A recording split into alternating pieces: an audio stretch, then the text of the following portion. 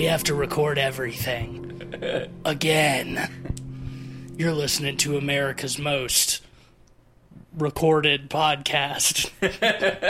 Pod people. I'm Wreck-It Teeth. 2.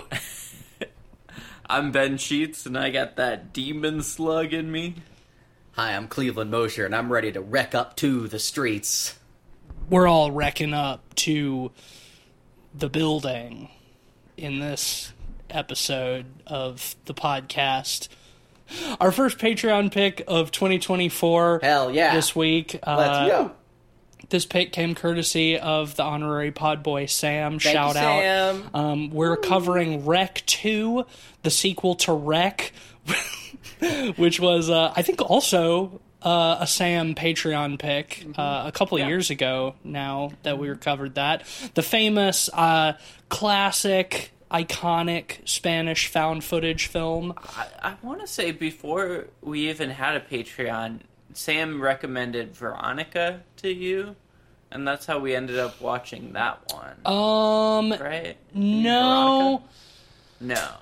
No, Veronica, we covered Veronica when we were still in Milwaukee, and I didn't know Sam yet. Okay. Yeah, it was someone else that recommended that one to us. Yeah, it was another friend of mine, I think, at the time who recommended that one. That one is done by Paco Plaza, which is one of the directors our third here. Paco Plaza. Our third Paco Plaza, and his creative partner and co-director, Jaume Balaguerro. And they're back after the success of 2007's Wreck, which was did very well in Spain and received some cult international fame. We all liked it. It's a good movie.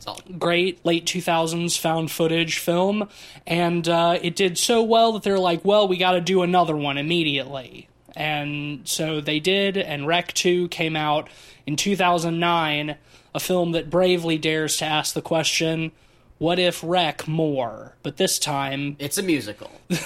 No, this time it's a first-person shooter. Right. What's interesting to me is between this and the original Wreck, the American remake Quarantine came out. Oh, yes, of so course. They really capitalized on the popularity and followed it up pretty quickly. I will say, on paper, the premise of this sequel is fine.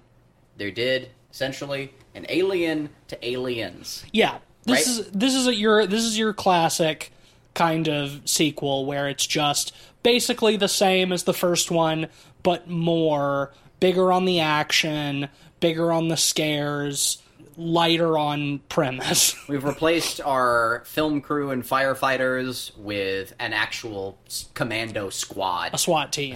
Team. We've replaced so our protagonists are largely military with a few fish out of water that they find along the way.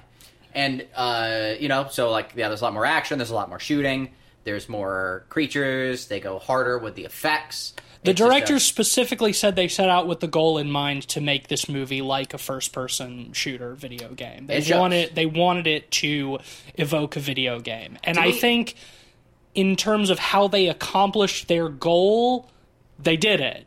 Congrats, guys. Two thumbs up. Good job. It sure does look like a video game. For better and for worse. Yeah. I think it feels paced almost more like an arcade shooter, like a House of the Dead. House of the Dead, like they round the corner, deal. something pops out, they shoot it, they round the corner, there's nothing, they round the corner again, another thing pops out. And it's always like with wild fanning, and their bullets are going everywhere in the scene. Yeah, there's no precision to the shooting. It's all spray and pray. Yeah, they're all stormtroopers. Well, we should say, this is a found footage movie, and, with the first one, it was a camera crew that was filming a documentary. This one had the interesting idea of doing helmet cams. Yeah, exactly. Which kind of varies it up in an interesting way. Yeah. You still have kind of the motivated camera because all of the SWAT team have their own helmet cams. And you can switch back and forth between them to get different perspectives. You really get the first-person perspective. They get a lot of mileage out of that. Yeah. I do feel like that this movie was probably one of the... I don't want to say the first, but one of the earliest found footage style movies to do like a helmet / body cam. I can't think of many other films like prior to this that did that. It seems a million came later. Yeah, I mean, it's way more common now. But I think that, you know, it's an aesthetic that I don't think has aged the best. I mean, the kind of like you said, Ben, the first person shooter aesthetic is for better and for worse. Personally, for me, largely for worse. It's not necessarily what I want out of this movie. But I will say, like, credit to them for I don't know, kind of blazing the trail for that shit. I tried Googling first body cam horror movie, and I just got a million results for just the horror movie body cam. Yeah, perfect. Great. Google is so good now. So helpful. Yeah. So it's so helpful now that the algorithm is all fucking AI. Yeah, well, it's a double-edged sword, the first-person perspective, because I find, like, the action itself to be quite good. Mm-hmm. Like, the scares where we have multiple times where, like, zombie-possessed people, I guess you could say, are, like, running directly towards the camera. Yeah. And those sequences are really well shot, in my opinion. Like, they're aggressive and kind of abstract.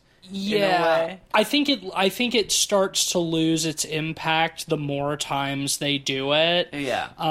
It's almost their only shtick at a certain point, but I agree. And I mean, like, the zombie makeup is pretty good, and with the very, you know, fast kinetic camera and the low lighting, like it looks good. The contacts that they have them wearing in particular are really good. They're not just like all black contacts. They look like proper bloodshot eyes, like where there's no pupil, no iris left. It's just all blood.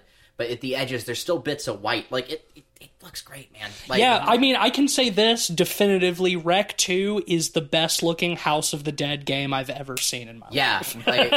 Uwe Boll, look out. No contest there.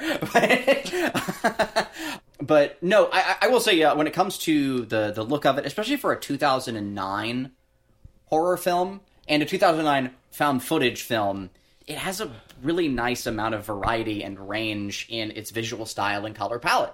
You know, we've got a lot of the body cams off of the guys at the beginning, but, like, we do cut back to a regular camera for a little while, and then there's cutting into night vision.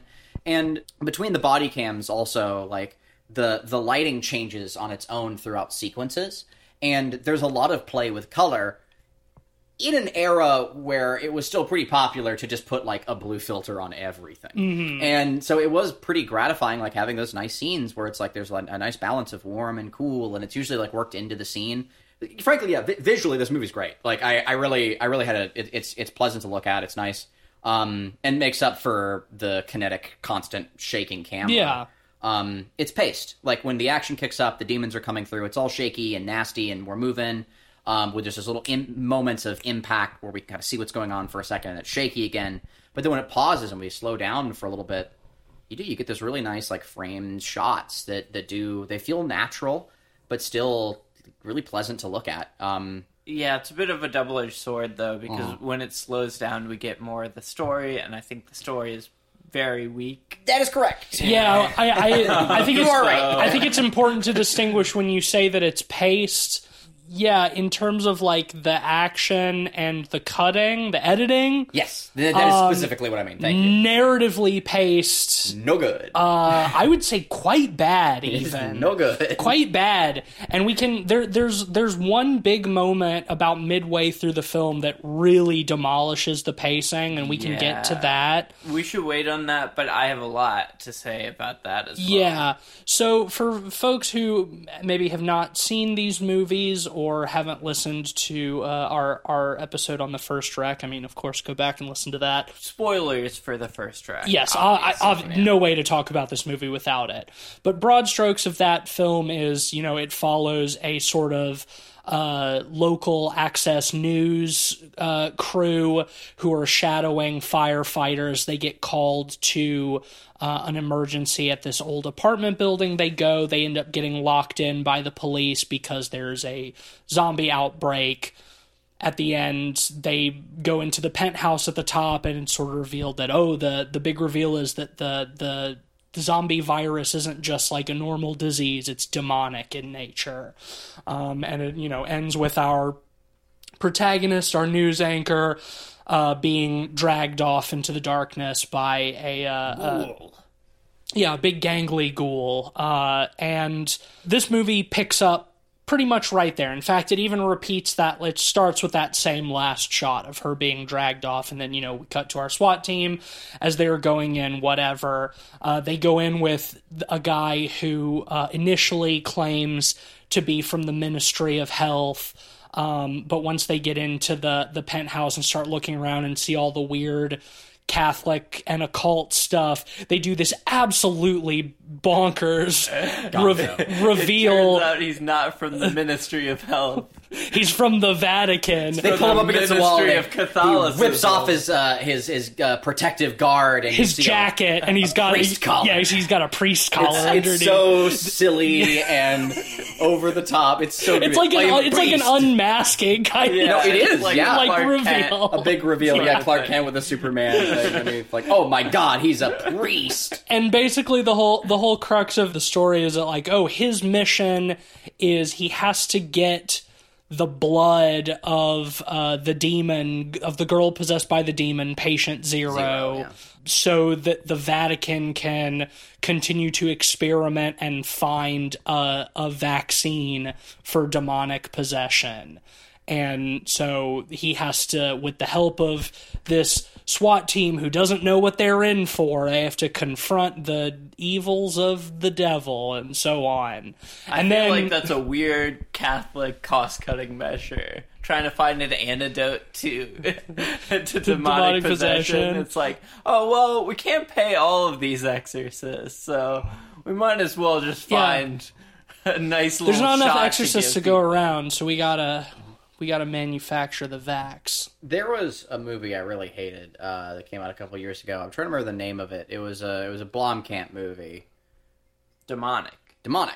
Yeah, thank you. That is the name of it. Where they did this whole setup that there's a squad. There's a squad of commandos that are also priests. Vatican commandos that are sent in to hunt the demon that the film has been setting up. And they do this whole cool montage with them, and it's a big reveal, it's a big lead up. And then we cut away from them, and we cut back, and they've all been killed. So we don't see any of the scene in the movie. Spoilers for fucking Demonic, but, like, they didn't show the coolest part of that movie. Yeah. Was, like Catholic Commando Squad. And I will say, if you, like me, saw that movie and felt like you were missing something out of that, I think this movie delivers on that corny bullshit. Yeah, I mean, kind of. Like, there's some cool, there's some bits where, like, one of the squad guys, like, gets infected, and they're trying to figure out what's going on with him, and the priest, we haven't revealed it's a priest yet, hucks him into a room, and they lock the door behind him, and he puts a knife in the door, and he hangs a rosary over it, and then suddenly there's silence, and he stops banging on the door. It works.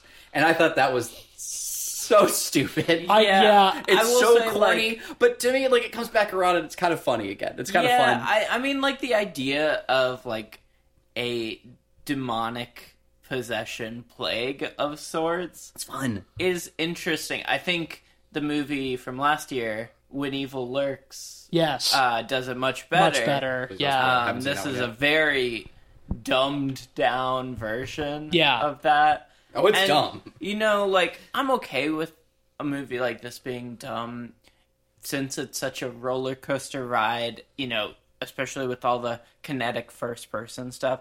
The problem is, again, like, they slow down too much to kind of narratively explain the stuff. It's a lot of just bogged down in exposition. And, you know, I don't mind the idea of this movie being dumb, but it does come as somewhat of a disappointment, just like how dumb it is as a follow-up to the first one made by the same people. The first one is, like, very nicely paced. I think it's, like, the perfect, like, drip feed of information and discovery. And yeah, they unload a lot of exposition in, like, the very last scene of that movie. And it's one of my only issues with the movie, and I remember harping on it in our episode where we talked about it. But, like, for the rest of it, like, I think it just, like, it's very nicely subtle. It doesn't overplay its hand. It keeps it simple. It's character driven.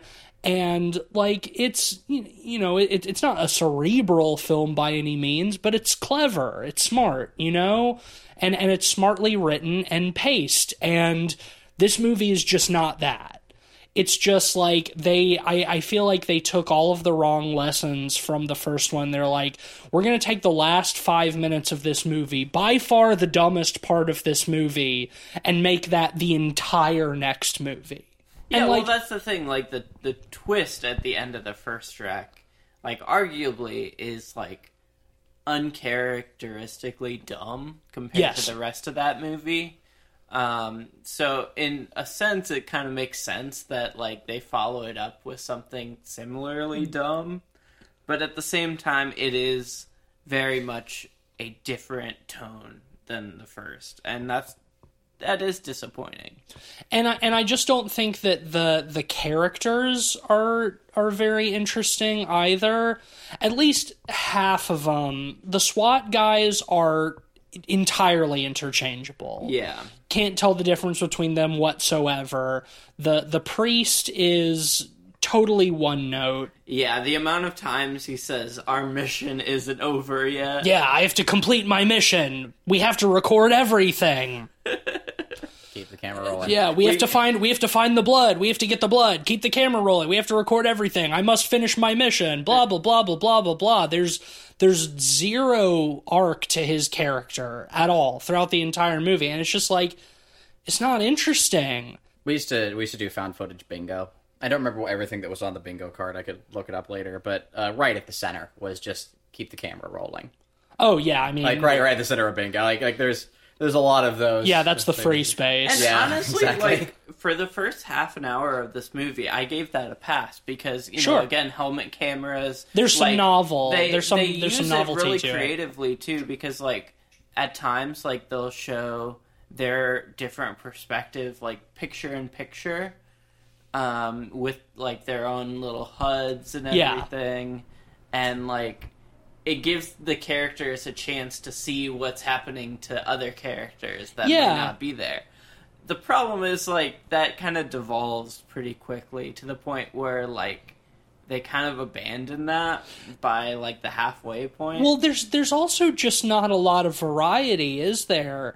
Like, it especially for, like, the first half of this movie, a lot of it is just, like, running from apartment to apartment that all pretty much look identical and encountering largely little demon children. Like, the number of times they recycle, like them being unwilling to kill one of the demons because it's a child, and then the child bites somebody's throat out, and then so they blow its head off. It's like the number of times they do some shit like that. It's just like I don't know. It's just like it's lacking creativity. It's like, how many times can I see basically the same scene over and over again? They wrote themselves into a bit of a corner too, because, like, at the end of the first movie, like, pretty much everyone is dead. Yeah.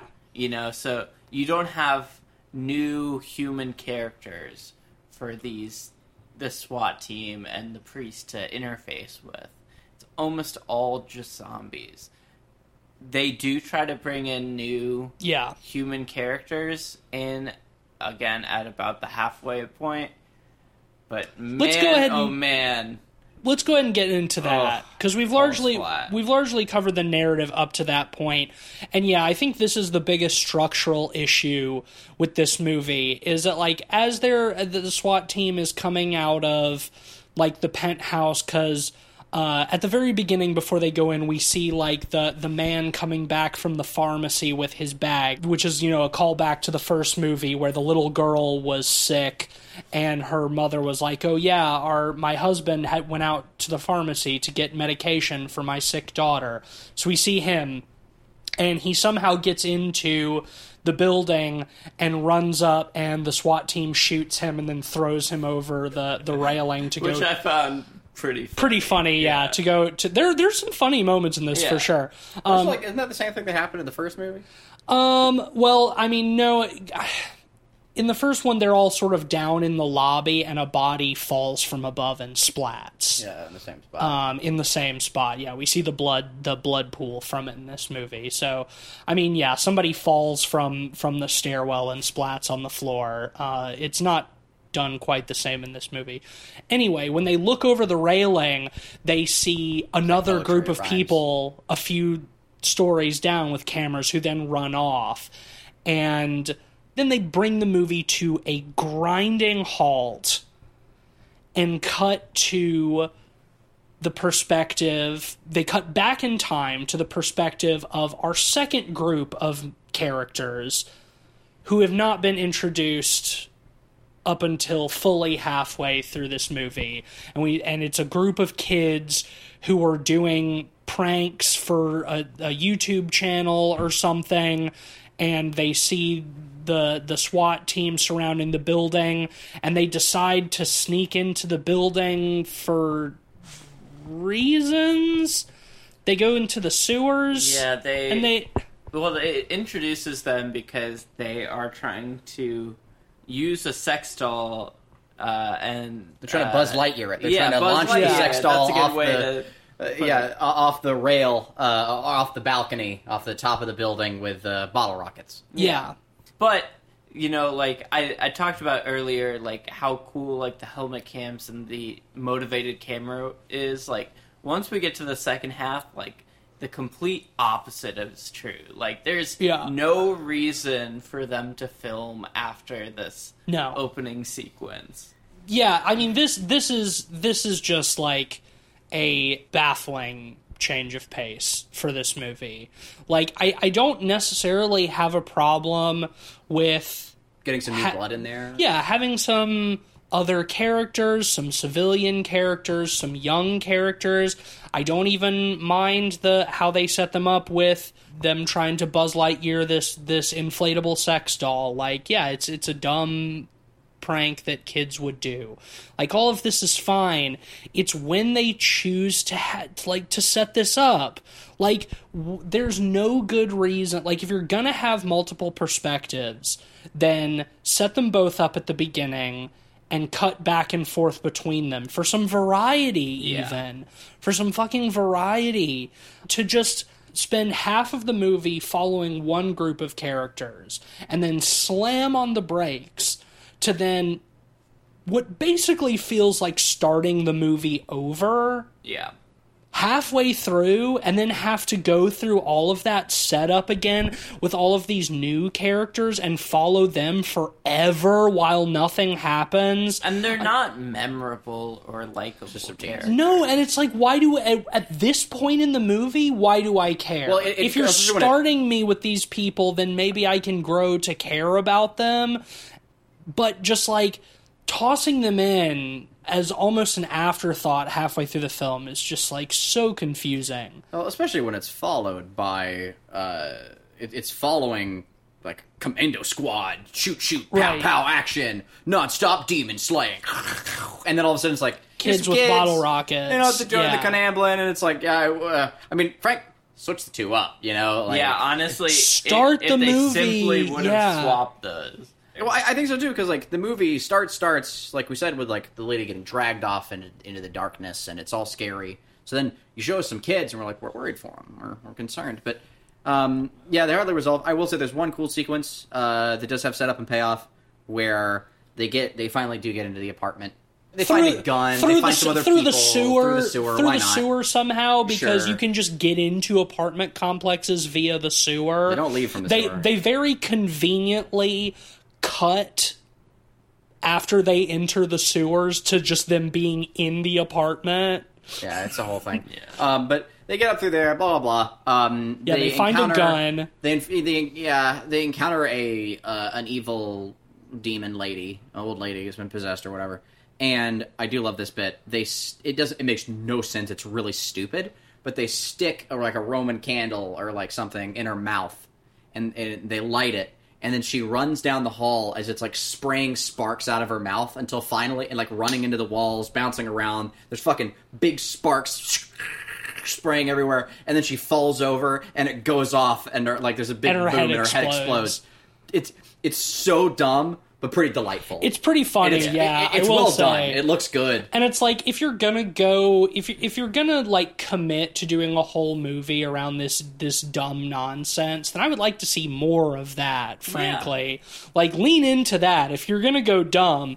Because, like, when we see them tape like 3 or 4 of these big bottle rockets to the inflatable sex doll during their introduction, like, it doesn't launch off. Like, it just kind of burns a hole in the sex doll and just like drapes over the railing. Yeah. But then when they put one of these, I think they stab it into the zombie's eye. I don't think it's in her mouth. I think they put it in her eye, and they light that. It's like it's pushing her down the hallway. Yeah. It's like it's great, very powerful. and it's making like cartoon fireworks sound effects. Like, remind me what happens to them after that? How does their story end? Well, they meet up with the regular police officer. Yeah. At the beginning, and then they get attacked by another zombie at some point, and the girl picks up the gun. And this is another moment that I will say I thought was pretty funny. And the cop is like being pinned up against a wall by this zombie, and they're like shoot him, and she like takes the gun and she just completely misses the zombie and domes the cop. And and after that, one of the kids gets bitten, and then the priest shows up and they duct tape the kid because they.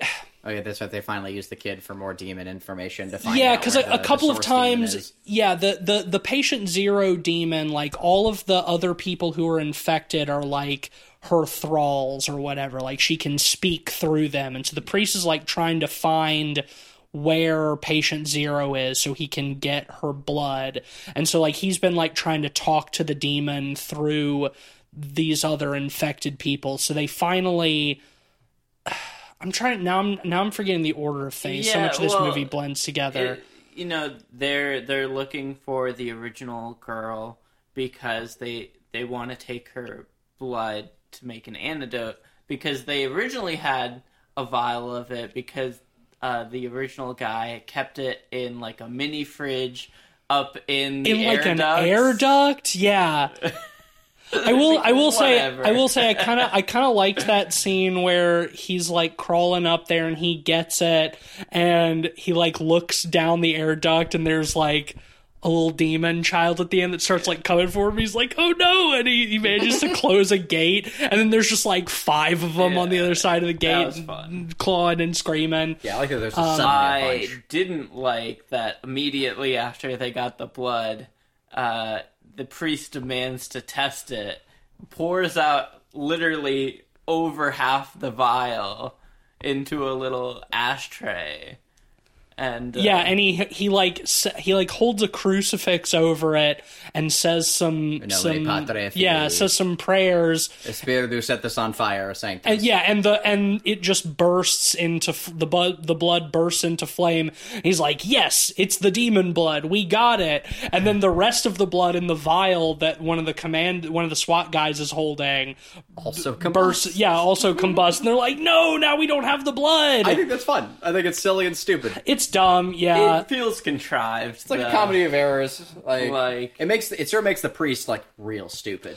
Yeah, like real dumb. Something we haven't mentioned, but like after they let them in, all the cops and everything outside locked the building back down, and only the priest is able to let them out because he has to do like a voice recognition thing. Authenticated through the radio, so if anybody else says to let them out, they can't do it. It has to be him. But there's also just a regular lady on the other side too that they communicate with from time to time. Right. So why does it have to like also be gated through a robot? Like, there's a perfectly good person on the other side. Like, it's So that's the contrivance that they use to keep these people trapped in this building when everyone's like, we need to get out of here, and the priest is like, no, I must finish my mission. You have to record everything, by the way. Don't stop recording. Would y'all are more familiar with his work than I am. Would you say that all this kind of silly shit is Kojima-esque? No. This is tame for Kojima. Oh, okay. Yeah, it's not galaxy brained. Kojima is way more creative than this. He's way more creative than this. Yeah, at some point, I'm forgetting the order of things because so much of this is blending together. But there's another reveal about 25 minutes from the end when Surprise, our protagonist from the first movie, shows up. She's not dead. Somehow she survived. And they do the reveal with her. It's another just like really strangely handled reveal that feels like it's like out of a different movie. Because, like, they cut out the sound and they, like, turn the camera down the hall and it's out and you see a figure, like, slowly walking down the hall towards the camera.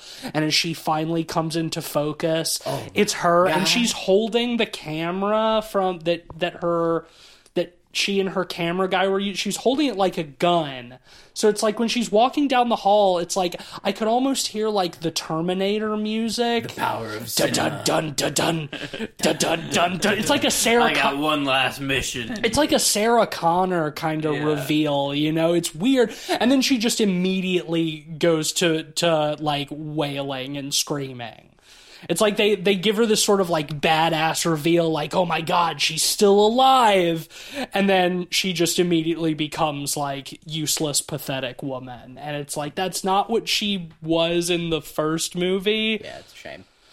Yeah, I don't know. But anyway, so one of the kids gets bitten and they duct tape him to a chair and the priest is interrogating him and like, where are you, demon? I must know where you are. It's like, to find me, you must solve my riddle. What is light but not dark? But dark in the light and dark light dark. Aha! Darkness. The light doesn't reveal the path. And he's like, what would it be? Solve my riddles 1. And the priest is like, oh, of course. She's up in the penthouse. And they're like, no, we were up there and there was nobody there. It's like, but we had our lights on. She must the God keeps all of demons locked in a prison of darkness where light cannot reflect. So if we go up there and turn off our lights, then we'll be able to find her. Okay, so for the audience, Tisa's like rambling there sounded like probably like he's really hamming it up. That's almost not even paraphrasing. You got it pretty damn close to what the priest says. It's basically it's like, basically that. It is delightfully head ass. I think it's so stupid. Now look, I think that conceptually this could be cool. Yes, it's very Fatal Frame-esque, you know, like take pictures of the ghost. I think it'd be cool in a different movie. Well, they did. This idea alone is one movie. They did make that. Did you ever see that movie Lights Out that came out a few years ago? Nope. It was for the podcast. No, we didn't. Lights Out? No, we didn't. We did. Are you sure? 100%. I don't think we did. I'm gonna look it up. I'm pretty sure we did. We're getting old. I am like 90% sure we never covered Lights Out. But anyway, it's a Night Swim style movie that's based off of a YouTube short. Got it. Where like there's a demon or a ghost or something, but it's invisible when the lights are on. So the short is basically like a guy going to bed and like turns off the light, and down at the end of the hall there's like a silhouette. He turns the light on and there's nothing there. He turns the light off and it's there again. It's a little close. They turned this into a feature-length film. Yeah. That I'm quite certain we did not cover on the podcast. No, I was mistaken because this came out in 2016, which was... I think before we started pre-podcast, yes, and we never went back. We would have no reason to ever go back and cover that movie. I forgot about it literally like 2 weeks after it came out. So another movie did kind of do this thing where you can only see the demon when the lights are off, and I do think that there's a cool idea in there, this idea that, like, God imprisons demons, like, in a realm of darkness. Like, I think there's something there, but you have to do it in a cooler way than this movie does. I do think the way that they introduce it is, again, it's corny, but it is at least fun. And that is when they head back up into the penthouse, they turn on night vision for the first time, and suddenly down the hall, there's a door. There's a door at the end, yeah. Before.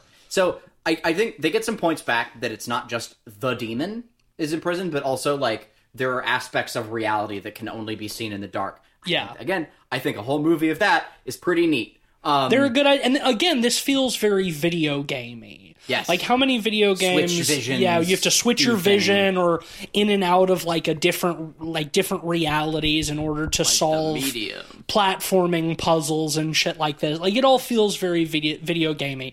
And I will say, it is kind of refreshing that at least something creative is happening at this point in the movie. Like, it's not smart.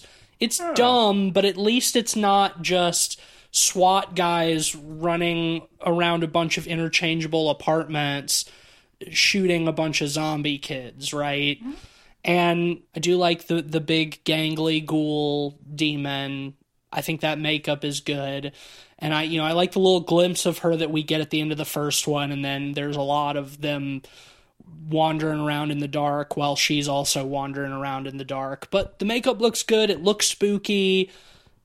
I like when she comes up and sniffs the camera. Yeah, that's really gross. I like that she's still wandering around with the same claw hammer that she had in the first one. I will say for lack of a better term, water bed that she's sleeping in when they come in is kind of head ass.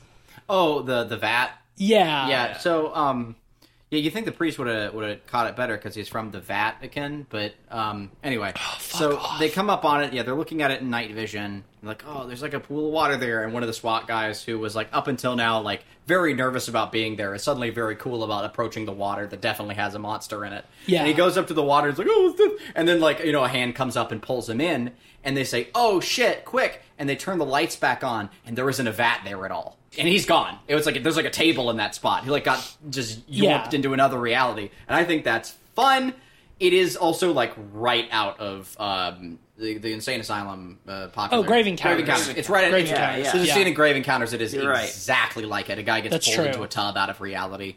I just kind of wish, like, as dumb as it is, I almost wish they'd introduced this like way earlier in the movie, and then they sort of have an excuse to turn like the whole fucking apartment building into like a weird House of Leaves kind of deal. Yeah. Because there's a lot of material and there's a lot of cool ideas here. And like, the whole movie's worth of ideas in like this one little thing. Yeah, and again, it's like it's dumb the way they handle it, but like if you're gonna lean into the dumb stuff to begin with, then I say lean the fuck into it and give us more of that, because I think that, sort of contrary to the first film, like the last 15 minutes of this movie is like the most entertaining part. But yeah, after the door and after the vat, she sniffs around.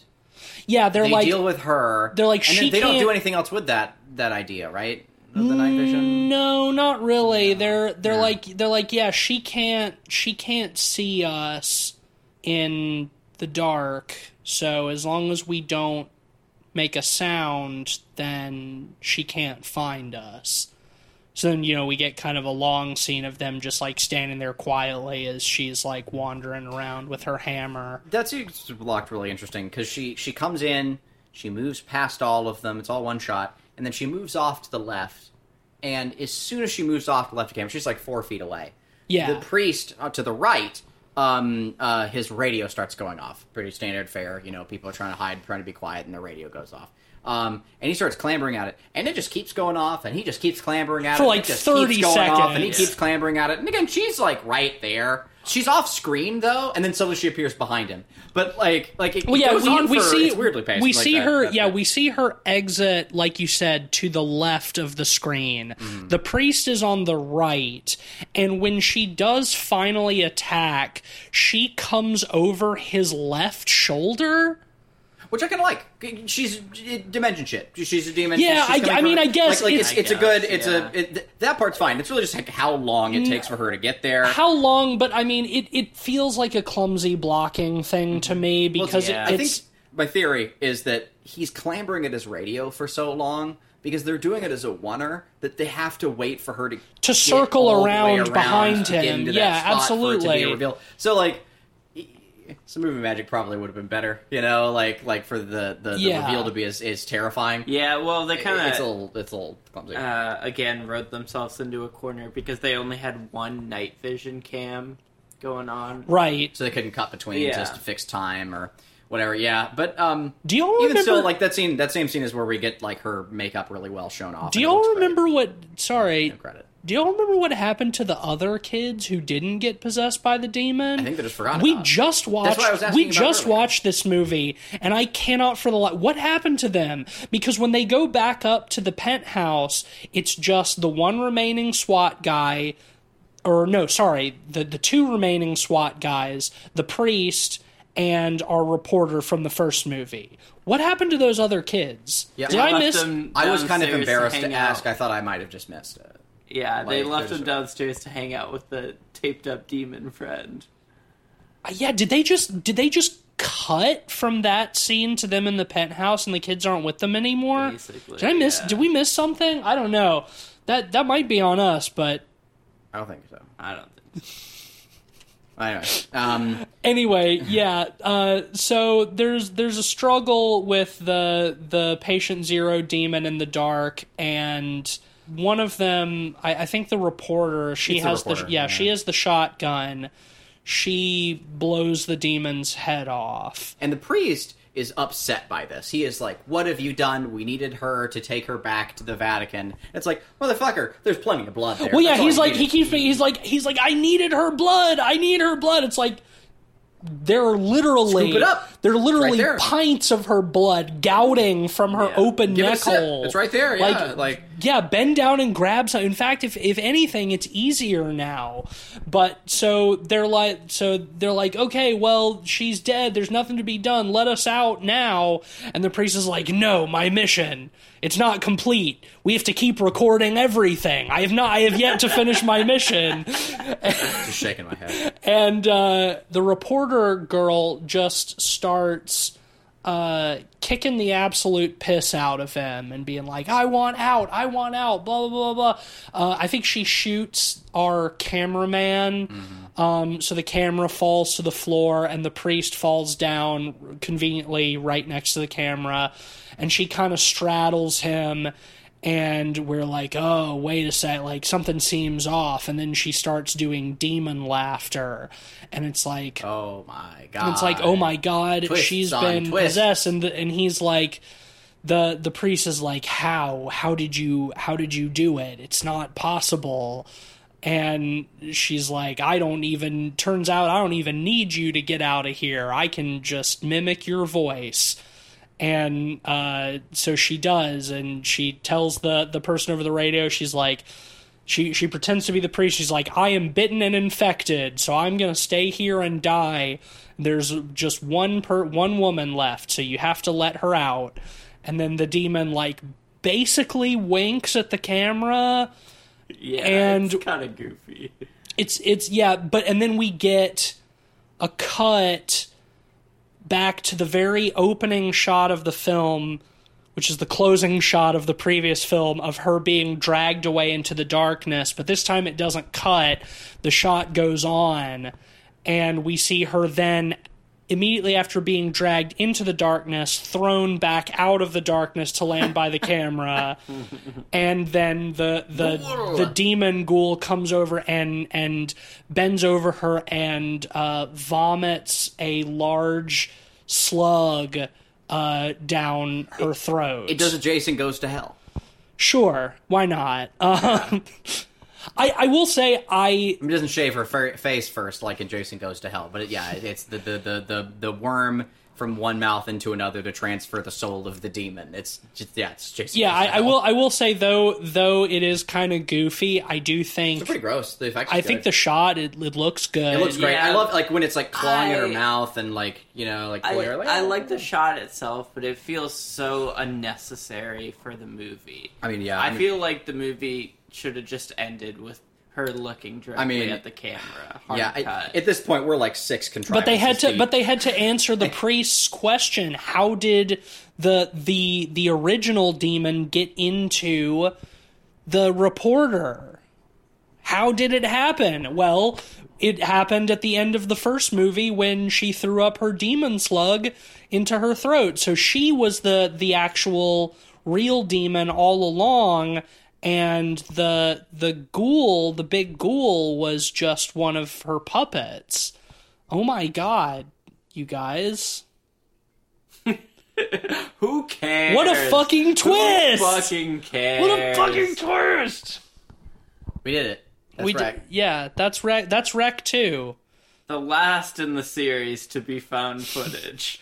That's crazy. Yeah, the name is Wreck, like the recording.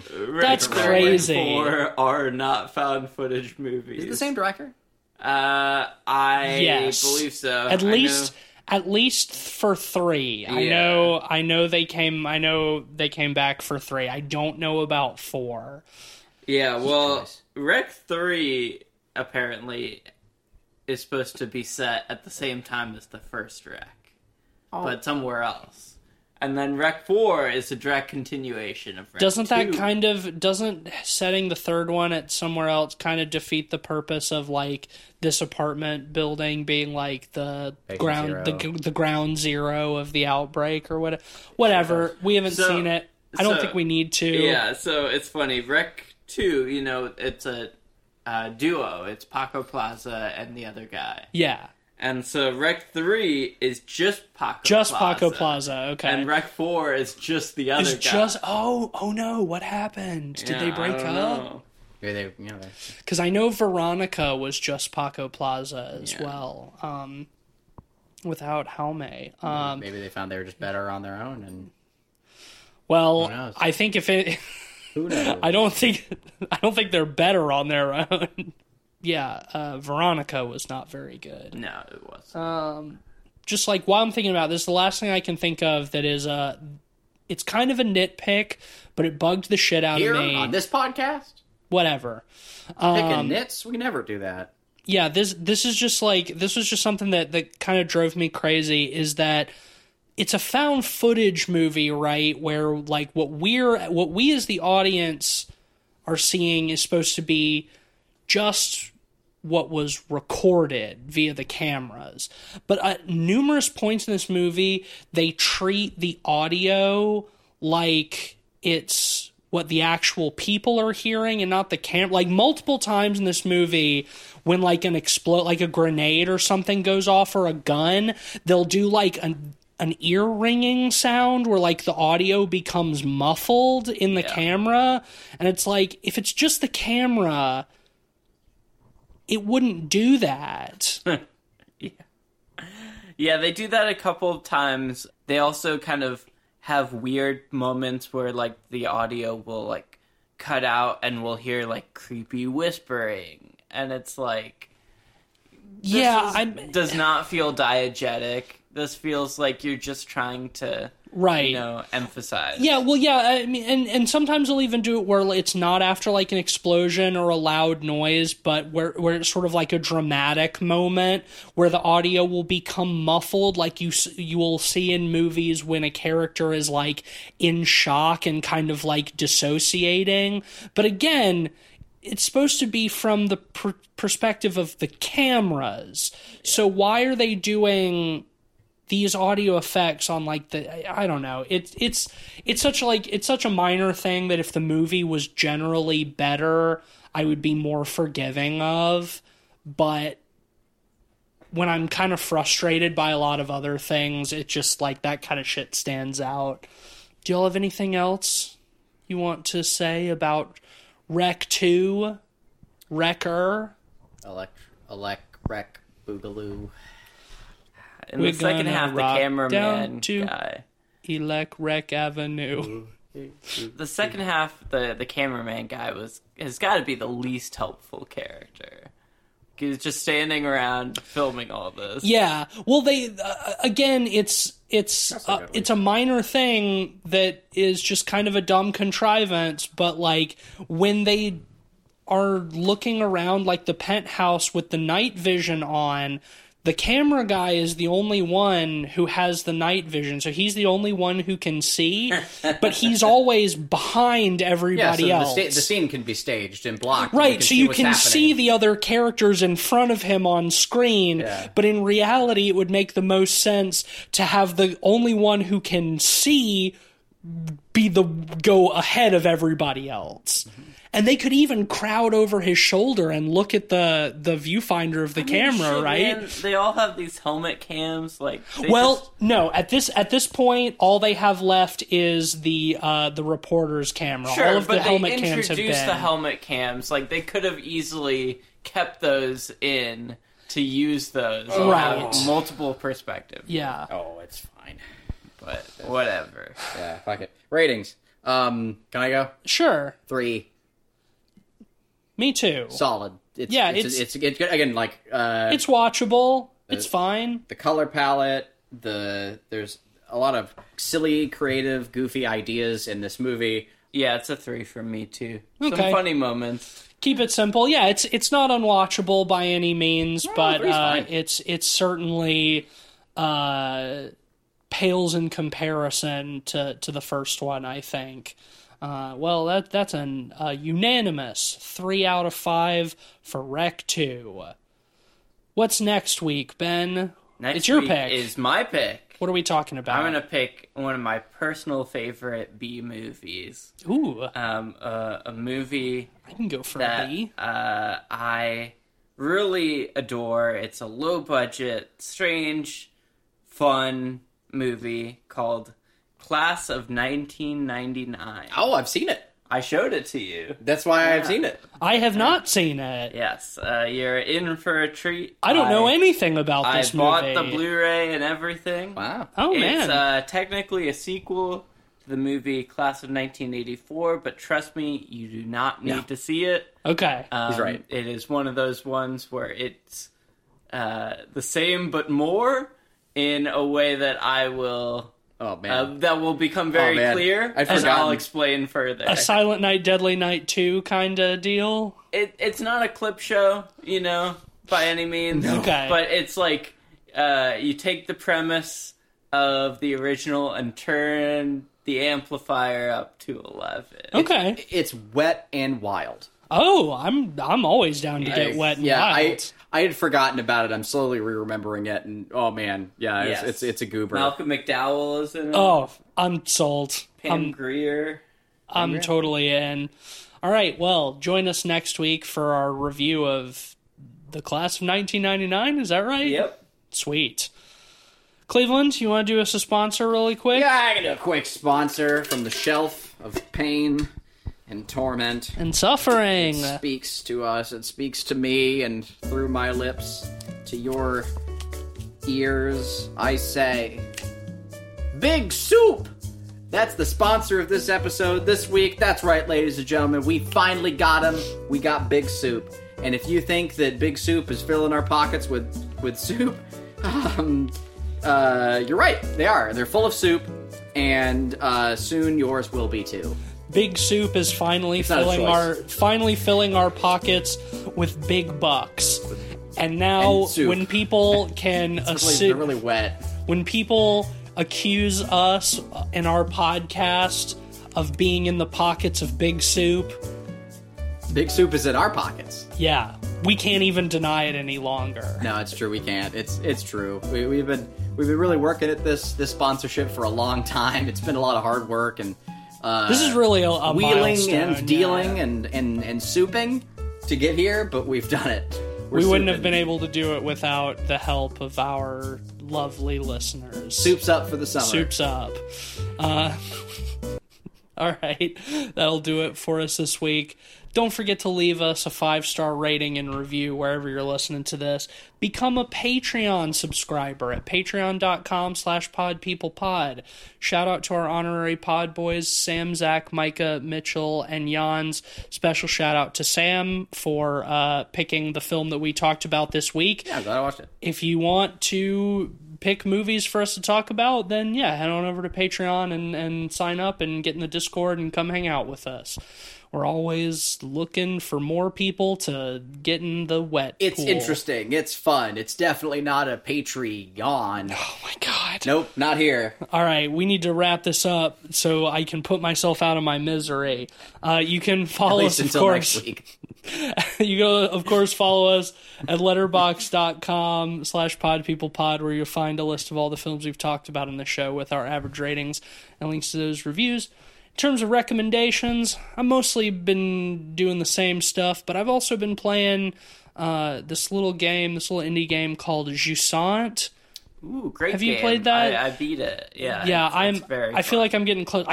You might have recommended it a couple of weeks ago on the show. I can't remember for sure, but very simple, sort of zen mountain climbing game. Yeah, they found a way to make climbing mechanics engaging, which is pretty impressive, honestly.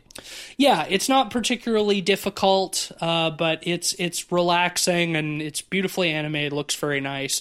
It's been a nice counterbalance to Baldur's Gate, which I've also just been continuing to play a ton of. I'm also going to recommend a game. I picked up this new game, Go Mecha Ball. I just downloaded it's that. on Game Pass, so anyone with Game Pass can try it. So is Jusant. I meant to say that. Go Mecha Ball is a combination rolling platformer, twin-stick shooter, and roguelike. It is a super fast-paced, just mile-a-minute, sort of frenetic twitch shooter. I have a feeling Go Mecha Ball is fairly short. Right before I came over here, I beat my first run, and I've played it for a total of like 4 or 5 hours. So, I don't think the whole game is huge, but it's very good and worth checking out. You got anything, Cleve? Yes. Last week, Dread Delusion put out the new Clockwork Kingdom update with all sorts of new cool creatures. There's a sentient cannon. There's a spider knight automaton. All sorts of cool stuff. Yeah, Dread Delusion fucking rules. Awesome, earnestly awesome game. Gorgeous art style, incredibly weird and fun. Everything you should really want out of an indie game. Highly recommended. Go check it out. All right. Thanks for listening. And until next time, remember to never, ever stop recording. Never give up on your mission. Best soup. You have to record everything forever.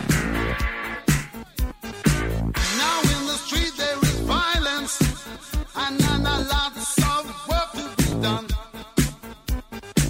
No place to hang out or washing, and a camp game all on the sun. Oh no, we're gonna rock down to Electric Avenue, and then we'll take it higher. Oh, we're gonna rock down to Electric Avenue.